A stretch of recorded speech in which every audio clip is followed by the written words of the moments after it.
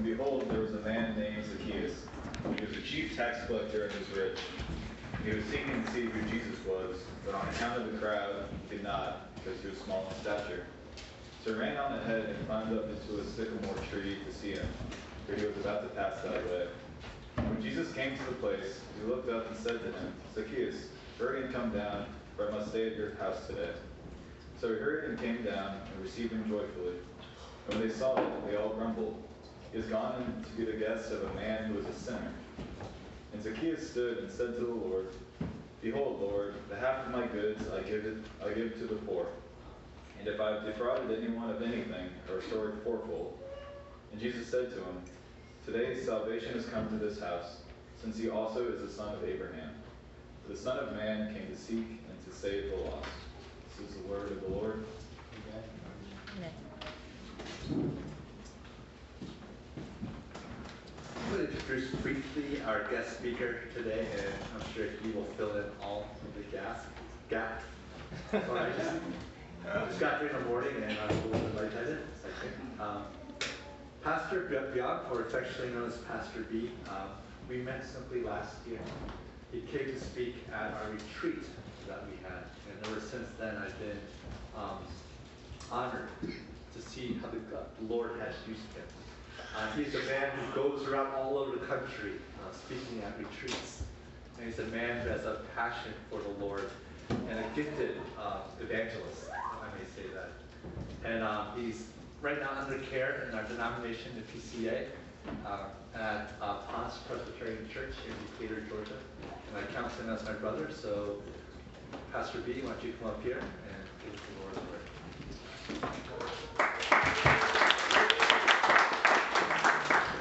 Thank you, Pastor Young. I don't know if y'all know this, but it is Pastor Appreciation Month. So let's give our brother a hand.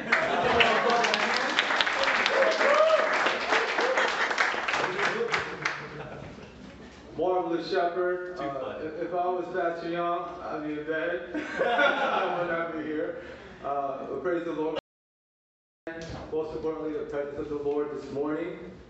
Before I share the word of life with you all, I'd like to introduce to you my wife. She's not here today. It's my wife, Nicole, otherwise known as Nikki.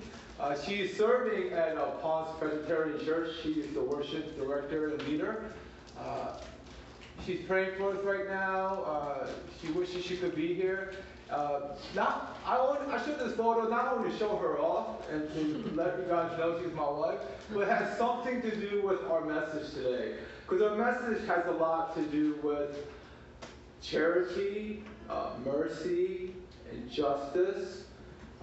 And when you talk about these issues, it definitely crosses the racial barriers. But as people of God, Nikki and myself, we are understanding in our marriage that, sure, it has something to do with race, but the people of God know it's not exclusively about race. It's always about grace. It is always about grace. The people of the Bible, the Jewish people, thought it was about race.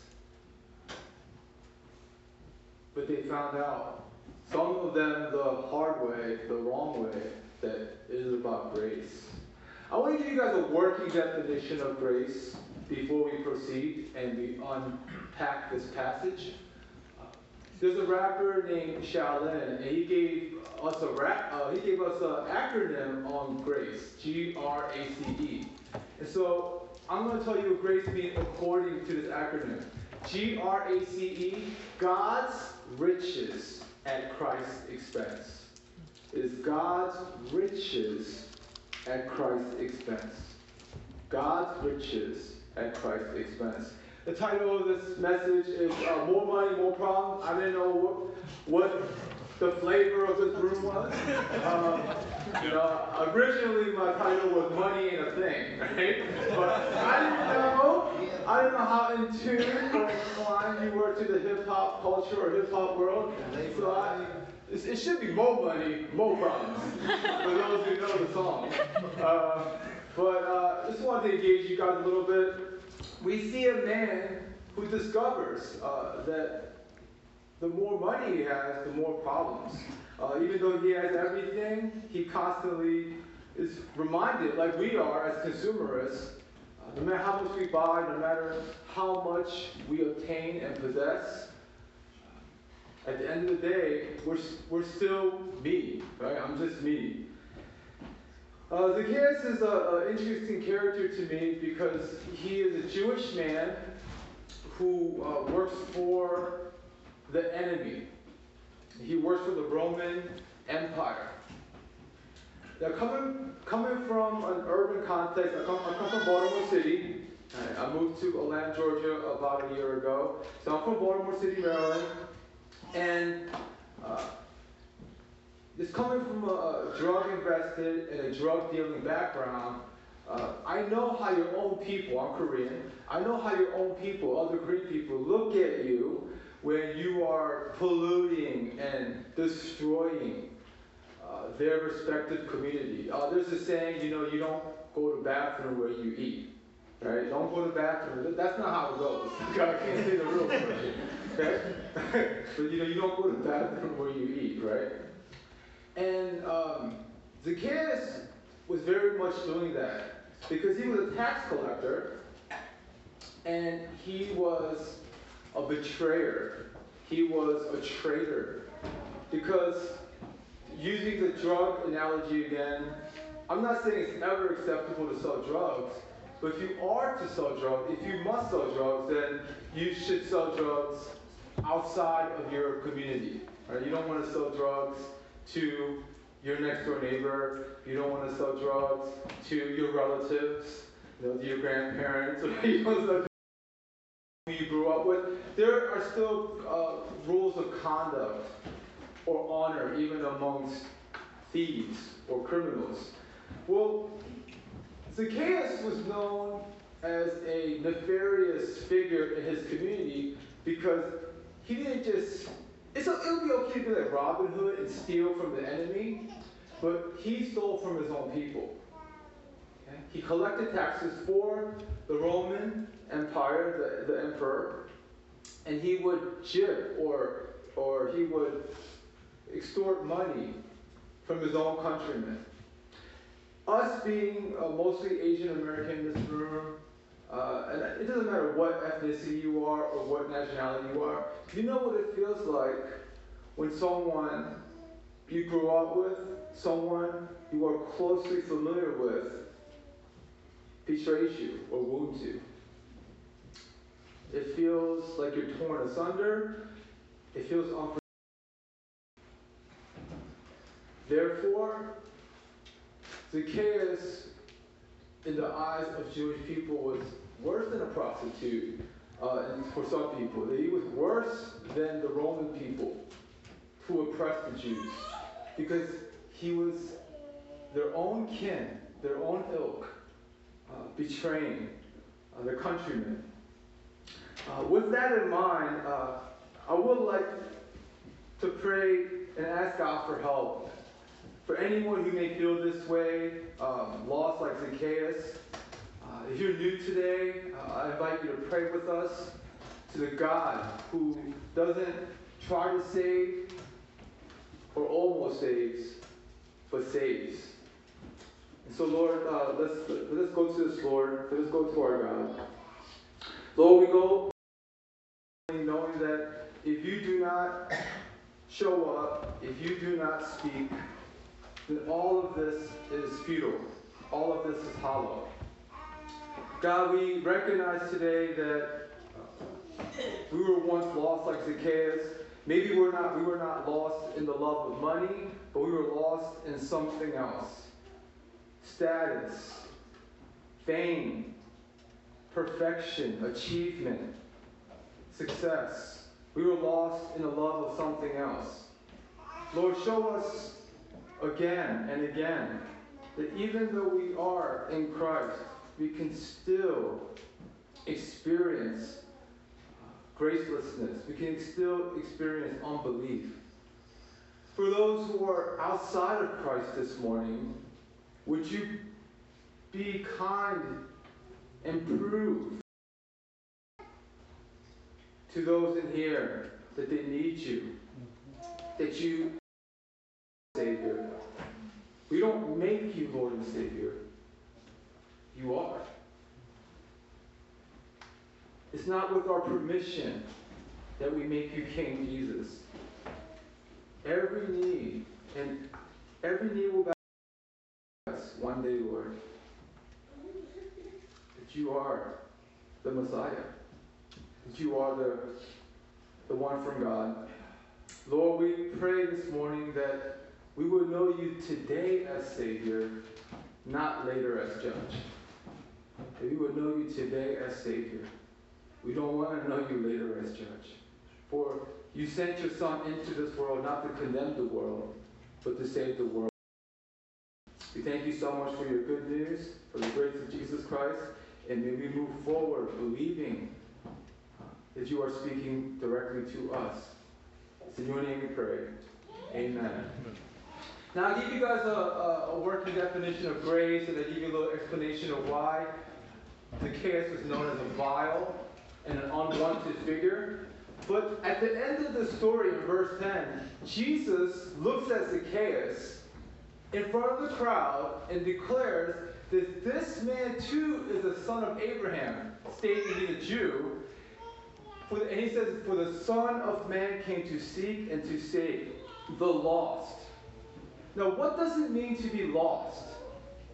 I think for those who have been church, who grew up in the church, we have forgotten what this word means. What does it mean to be lost? We hear this word often, especially on the news or on the internet. We hear sad reports of how someone has lost their child. Someone has lost a loved one. Someone has lost even their mind. We hear stories like that too. But the saddest thing in all the world is what Jesus is talking about in this verse and in many passages of the gospel. The saddest thing in this world is to be a lost soul. It is not to lose your money. It is not even to lose your spouse or to lose in dignity in your community. The saddest thing in all the world, according to the gospel of Christ, is to be a lost soul. Are you lost this morning? Because the Bible a terrible darkness and tragedy of being lost. The word lost might very well be the darkest word in the human language. It may be the most distressing word for someone like me. If you're a Christian today, and you know lost people, which you surely do, it should also cause you distress, because it caused our Lord Jesus Christ distress. So let's go back to the question, what does it mean to be lost? To be lost means to be outside of God. To be separated from the Lord Jesus Christ.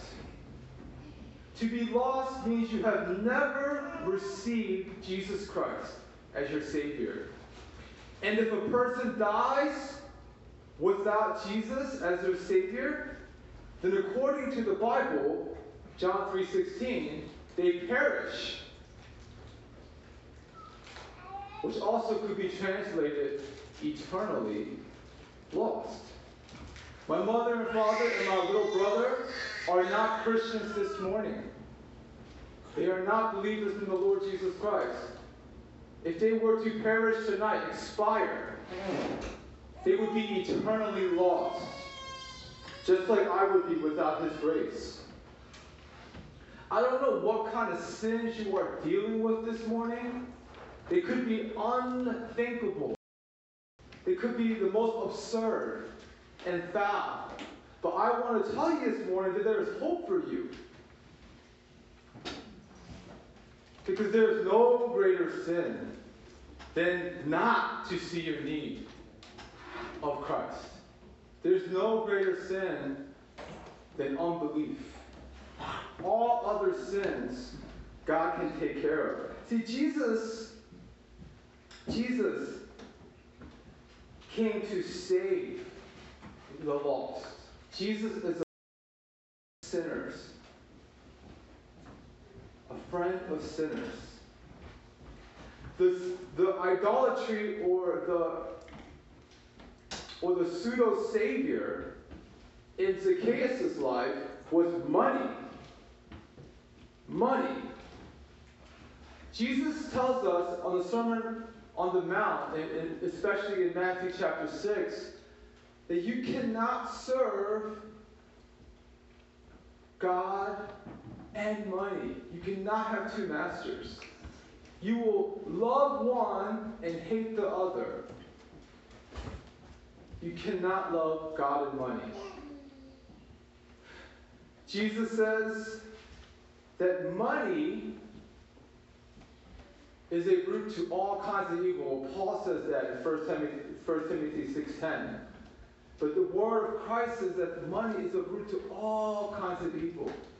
The funny thing about money is that when you look at a bill, like a $1 bill, $5 bill, $10 bill, even money says, don't trust me. In God we trust. Right? Even when you look at money, money says, don't trust me, homie. Trust God. Right? Trust God. But let's be frank. We look at the title of the sermon, More Money, More Problems. What we say, well, give me more money because I want those problems. Right? I want those problems. Yeah, as I said, I grew up in a hip-hop culture. Hip-hop was my God at one time. It taught me how to walk. It taught me how to talk. It taught me how to be. Right? Somebody caught that. Right? And it taught me through this song by a group called Wu-Tang Clan. Cash rules everything around me. Right? CREAM. That's an acronym they use. Cash rules everything around me. Because you know what I discovered as a Christian about my past and my relationship with money? Reality is relational. Reality is relational. And I know nowadays marijuana is legal in many states, but money is sort of like marijuana. Marijuana is a gateway drug. Money is a gateway idol. It shows you all the things you really love, you actually love more than God. Because the goal of God is to cause His people to treasure Him, right? To love Him supremely. We know the greatest commandment is to love the Lord your God with all your heart, all your soul, all your mind, and all your strength. Absolutely. Inexhaustibly. But our hearts continue to pursue other lovers. We want significance and security without God. We want significance and security without God. The text does not tell us why Zacchaeus became a tax collector. But the text tells us that he wasn't just any kind of tax collector. He was a chief tax collector. He was like a kingpin or a drug lord. He wasn't just selling nickels and dimes. This boy was pushing weight, okay? All right? Again, a drug metaphor, okay? If you caught that, you caught that, all right? So he wasn't just he worked himself up the ladder. He had achieved. You know what's the thing about achievement and significance and security is that a lot of times our achievement supplants our name, right? Like if you want to become a doctor, you don't really care about your birth name anymore. You care about that name you achieved. Doctor, lawyer. And whether you like it or not, whether it was done through being famous or being infamous, Zacchaeus had achieved a status. Maybe not unprecedented, but was a high status. When I was growing up in Baltimore City, I don't know why I became a criminal. I don't comprehend what caused me to commit crimes. But if I were to oversimplify it, I would have to boil it down to this: belonging, community. He is a Jewish man growing up around Jewish people, but he betrayed Jewish men and women. For some reason, Zacchaeus must have felt a belonging or a community with the tax collectors and the sinners more than the religious, more than the church, more than the chosen. Before I really try to exegete this passage, I just want to challenge you guys with this question if you're a Christian this morning. Are you approachable? Are you approachable? Because when I was a younger Christian, I thought to be holy, to be righteous, to be a Christian meant to be unapproachable. You know, like, oh, you know, you're a pastor, you're a deacon, you're an elder, you're a Bible study teacher. I can't cuss around you. I can't tell dirty jokes around you. I can't wow out around you. I can't be myself. But then I met Jesus. And I said, Jesus is most righteous. Jesus is most holy. Jesus is God. And yet the sinners flocked to him. The sinners ran to him. Jesus was most holy, yet most approachable. This is a sign of our belief in Christ, that we are approachable to those who are living in sin, or living in sin that is different from ours. Maybe greed is not your sin this morning. Maybe it's not the love of money. But we all try to find significance and security without God. And so Jesus came and rescued Zacchaeus by the riches of his grace. See, in order to be rescued for the love of money or from the love of something, you must experience something superior. You must experience something that expels your former love. And so Zacchaeus encountered Jesus. And here's the three things that I see in this text on how God rescued Zacchaeus, a lost man.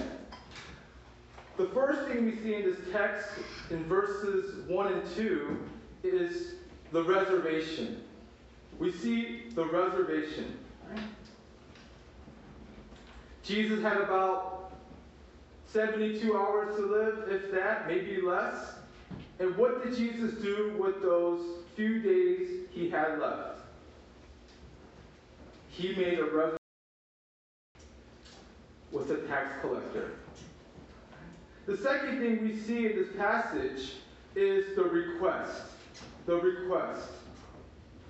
In verse 5, we see Jesus making a request to Zacchaeus. So we're going to look at that a little bit more later.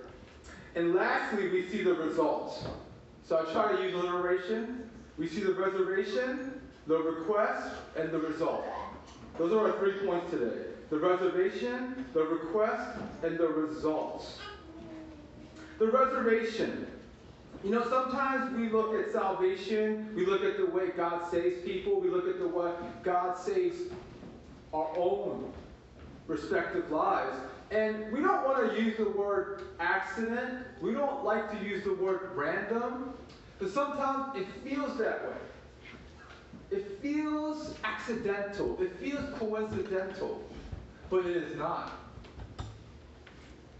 It is a divine appointment. It is providential. We see in verse 1 that Jesus entered Jericho and was passing through. Jesus is on what I like to call a layover. Yeah, you guys have flown, right? You've had a layover. I'm sure Pastor Young just had a layover, right? His final destination is Jerusalem. His final destination is Calvary. But Jesus decided voluntarily to take this detour, this layover through Jericho. And he wasn't there to meet a prestigious man or upright man, but a defamed and despicable man. I used to visit a young man in prison every week. I used to go and visit him. His name is Scott. He's no longer there by the grace of God. And I remember taking time out to visit Scott every week, and I'm not kidding you. There were people in the church that asked me, why are you visiting Scott? You could be spending your time doing better things, like visiting our church members, like counseling the members of our community, or preparing sermons. Jesus entered Jericho and passed through because he had a reservation with a sinner. When I was 15 years old, I thought it was random. I thought it was coincidental. I decided to go to church one day, not because I wanted to know Jesus, but because I was a Korean American who grew up in a black neighborhood, and at age 15, I was going through puberty. It's funny, right? Yeah, it is funny. Puberty is a funny time. I was going through puberty, and I came to this epiphany. I'm not black. That's a revelation. I'm not black. Right? I'm Korean. I'm Korean. And I decided to go to a Korean church in order to meet more Koreans. Not to meet Jesus. Now, I thought I was looking for something bigger than me. Maybe not God, but I was looking for something bigger than me. But no, it was God the whole time that was actually looking for me. Jesus made a reservation with me through the Word of God. By the power of the Word of God, I had heard numerous times. I grew up in the United States. I heard this so many times. Jesus died on the cross for your sins. I mean, I watch sports. I see people thanking Jesus all the time. But on that particular sermon, God reserved that sermon for me. And I heard Jesus died on the cross for my sins. I didn't just hear Jesus died on the cross for the sins of the world, my neighbor's sins, or people with potential. People who are going to do great things for God. No, I heard Jesus died on the cross for me. And I believed. I believe. See, God makes reservations, just like he does with Zacchaeus. Maybe today is your day of salvation, or when you recount your day of salvation, do not take it lightly. Rejoice in the Lord. Delight in him. Ask him to renew the joy of your salvation. And renew a steadfast spirit within you, because it was not of your doing. We have contributed nothing to our salvation but the sin that made it necessary.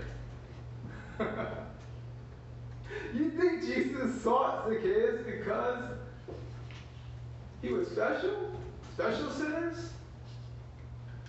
No. Just because he is God. He made a reservation with this tax collector. The next thing we see in this passage is the request. And I'd like to read this request starting from verse 3.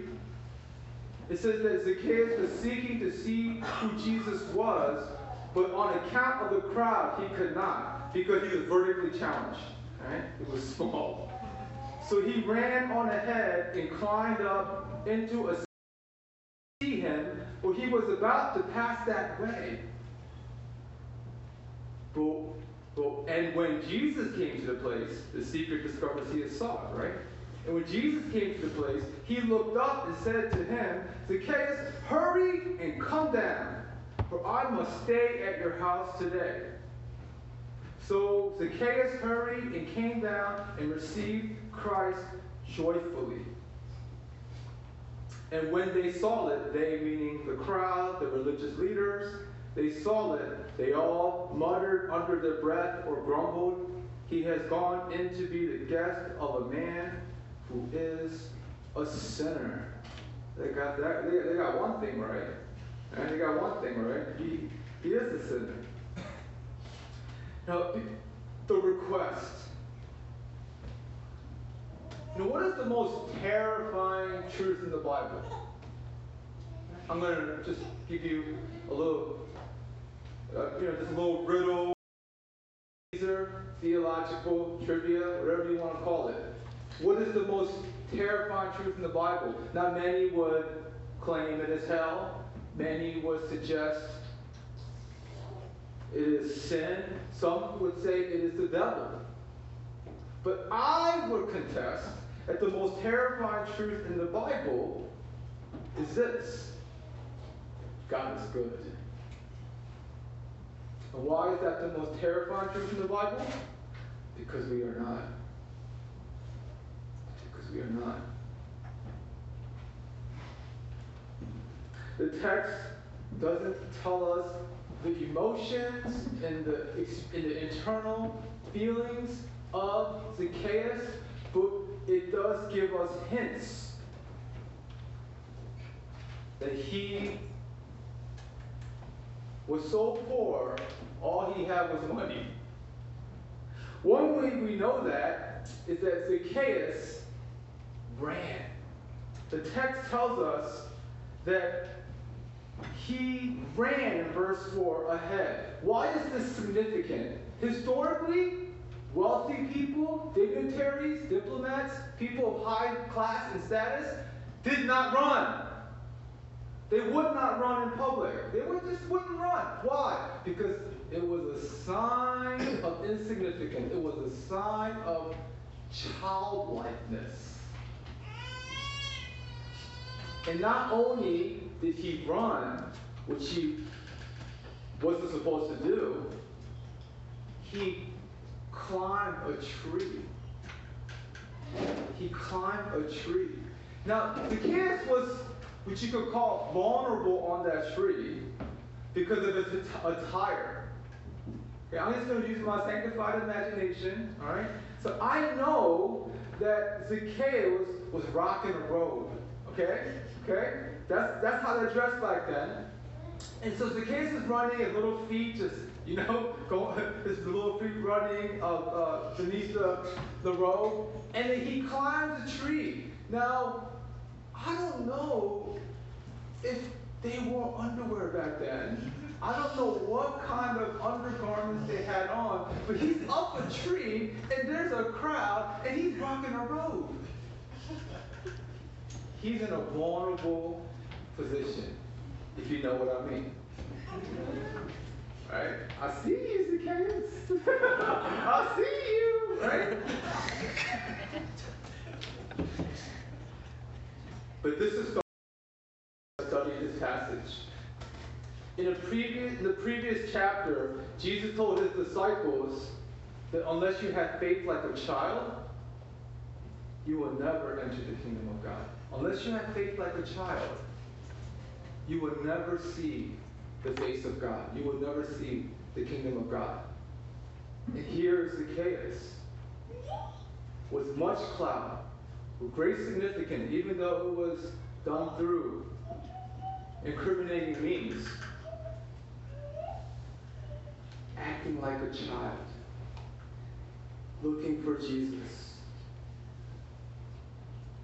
But Jesus finds Zacchaeus and tells him to come down that tree, for I must stay at your house. Jesus is the only cat who invites himself over. I can't do that, you can't do that. But he's Lord of Lords, right? And he just invites himself over to Zacchaeus' house. Now, what is the significance of this request? What is the significance of this? Well, one thing I want you guys to understand about this request to come down this tree, it's not simply the request to come down the tree or how to come down the tree, hurry, but I think it's how Jesus made the request. Now, I don't really know what my name means. My Korean name is Ham Byung Yong. Okay, it's really hard to say, and I can't speak Korean well. My name is Ham Byung Yong. I think the middle, how stereotypical. And my last name means lunch meat, right? Right? Just kidding. I don't know. Okay? Okay? My first name, some say it means bottle, right? And some say my first name means bottle. If you know Korean, Byung, it might mean bottle. Some other people say it doesn't mean bottle. Your name means disease. Your name means disease. Now they're just kidding. I don't know what my first name means. But Zacchaeus' name means pure and undefiled. Did you know that? Zacchaeus' name means pure and undefiled. But guess what? He did not live up to his name. He achieved another name, an infamous branding. I don't know if you were a bully like me growing up. I was a bully. I was not the victim. I was the victimizer growing up, unfortunately. And I remember how I would bully people, how I would marginalize them and antagonize them. I would call them according to what they achieved. Mostly bad things. So if there was a young lady who had a bad reputation, particularly sleeping around a lot, promiscuity, then I would no longer call her by her first name. I would call her by other names. If there was a guy that was bad at basketball, right, he was a pathetic athlete, I wouldn't call him by his name anymore. I would call him other names. What he earned, what he had achieved. He earned that name. You're a bum. You're a scrub. And you earned it. Well, guess what Zacchaeus earned? He didn't earn Zacchaeus. That name means pure and undefiled. He didn't earn that name. So what name did he earn? Tax collector. The text, the narrator, Luke, presents him as a tax collector, a name that he had actually achieved and earned.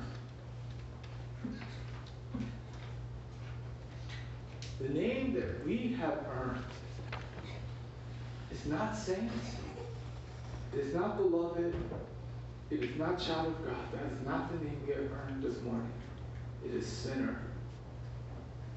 It is sinner. Now, this word is not that heavy anymore in the church. Nowadays, people would rather be called a sinner than a racist. You call me a sinner, I'm cool with that. But don't call me a racist, right? Don't call me a racist. Those are fighting words, right? But sinner is equivalent to lost. Equivalent to lost. But Jesus did not call Zacchaeus by the name he earned. Tax collector, come down that tree. Idiot, moron, stupid, come down that tree. Waste of life, come down that tree. He didn't call him those, he called him by his birth name. Because when a child is pregnant with spiritual beliefs in Jewish custom. And when they nestled baby Zacchaeus in their bosom, they didn't say, we're going to call him thief. We're going to call him criminal. Right? We're going to call him jailbird. Right? We call him Zacchaeus. And he did not live up to that name. Maybe you have grown up in the church and you have called yourself a Christian your whole life. And you feel guilt and shame because you think, I've called myself a Christian or a follower of Christ my whole life, but I'm nothing like it. I fall short. This is good news for you. You don't have to live up to that name. You don't have to live up to that status because the gospel of grace declares in order to be saved, to become a Christian, it is something you receive, not something you achieve. Grace is not about what you achieve. It is about what you receive. And Zacchaeus comes down that tree and receives Christ joyfully. I don't know how Zacchaeus felt in front of God, but I know that before, he was probably terrified. Because what would a good God want to do with me? Or why would a good God want to be with me? Why me? And you know what grace says back? Why not? When you become a Christian, you say, why me, right? Out of all the billions of people. And grace says, why not? Why not you? And we close with this last thought, the result of grace, or the result of a new relationship. You see mercy and justice displayed in the life of Zacchaeus. The inevitable sign of real faith is displaying mercy and justice. Look at what happened after Zacchaeus came down the tree and received Christ joyfully. Verse 8 says that Zacchaeus stood and said to the Lord, Behold, Lord, the half of my goods I give to the poor, and if I have defrauded anyone of anything, I restore it 4 times the amount, or fourfold. And Jesus said to him, Today salvation has come to this house. He didn't say, if you live like this, salvation will come to your house. He said, today salvation has come to this house, since he also is a son of Abraham. For the Son of Man came to seek and to save the lost. My friends, if you are trying to achieve God's love for you this morning, I want to let you know that holiness is not the way to Jesus, but Jesus is the way to holiness. Did you have that? Holiness, social justice, being woke, these things are not the way to Jesus. Jesus is the way to true righteousness, holiness, charity, and mercy. It was through the love of Christ that Zacchaeus gave away his money, charity, and rectified. He made all his wrongs right. This is a relationship with God. How did I know I had a new relationship with Jesus Christ? How did I know I really had a new relationship with Jesus Christ? Guess what? I had a new relationship with money. I had a new relationship with sex. I had a new relationship with status. I had a new relationship with the Bible. I had a new relationship with sin. All because of a new relationship with God. Money is a wonderful servant, but a horrible master. Money is a wonderful servant, but it is a horrible master. so is everything else. Do you know what an idol is? According to Tim Keller, a well-known pastor in the PCA, Tim Keller says that idolatry, loving something instead of God, is taking a good thing and making it a God thing. It's taking a good marriage, sex, food, work, grades, taking a good thing and turning it into a God thing. The way I would define idolatry is something that makes you feel like $1 million and then makes you feel bankrupt. That's how I would put it. It's something that makes you feel like $1 million. My brother understands. It's something that makes you feel like $1 million and then bam, makes you feel bankrupt. See, I used to love women. I used to love power. I used to love attention. And all those idols, counterfeit, pseudo-saviors, because one moment they would make me feel like $1 million, and then the next hour I would feel bankrupt. There was like a pendulum swing, and I was tethered to the same thing. How can we untether ourselves from the love of money and the love of this world and the love of good things turning into God things? Jesus must become your treasure. But you must see Jesus treasuring you before you can treasure him. And how do you see Jesus treasuring you? Remember, Zacchaeus climbed the tree, and Jesus told him, come down that tree? A couple of days later, Jesus climbed the tree. You think Zacchaeus went out on a limb? No. It was Jesus who truly went out on a limb, and he stayed on that cross. Nobody told him to come down. If they did, it was to mock him. How could Jesus call such a despicable human being pure and undefiled? Because he traded places with him. This is grace. If I could summarize the gospel in a few words, Jesus in my place. Jesus in my place.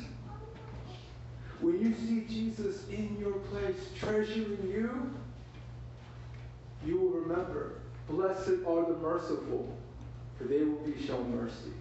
When you see Jesus treasuring you on the cross, money is just money. It's not everything. I want to talk to the single people in this room for a second. I got married very late in life. I was 37 when I got married. And in an Asian or Korean context like this, I think we have a habit of making other people feel poor, even though. So I am in Christ. I am his beloved. I am the one whom Jesus loved. But because I was single and married, that we worshiped instead of Jesus in the church, people would look at me and say, oh, you're not married yet. Oh, you are pitiful. you are so poor. You're not married yet. And when I was younger, I didn't go to a good college. I went to community college. And people, because they worshiped grades and academia over Jesus, they would look at me and say, oh, you are pathetic. You go to community college. And then you get married, and if you can't have children, which could be us, if you worship children, other people will look at you, or they might look at you and say, oh, I can't have children. You will not have a full life. You will not have abundant life. With good news as I close today, that in Christ, you will never be poor. In Christ, don't let anyone make you feel poor. I was poor when I was lost. I was poor when I didn't have a Savior. But I'm not poor anymore. It is Christ who makes me rich. It is Christ. God's riches at Christ's expense. So no matter what your failures or things you are going through today, it does not define you. It does not tell you who you are or how much you're worth. It is the cross. Is the love of God real to you this morning, or is it just an abstraction? Is the love of money more real to you? Is the love from money, the love from status, the love from your friends, from your mom and dad? Is that more important to you? Because I married a black woman, and I did not get the love of my mom and dad on my wedding day. And I loved the love of my mom and dad, but I did not feel poor on my wedding day. Because I'm in Christ. I'm in Christ. I will never be lost again. I'm always found. I encourage you to believe and trust in this message. Let us pray.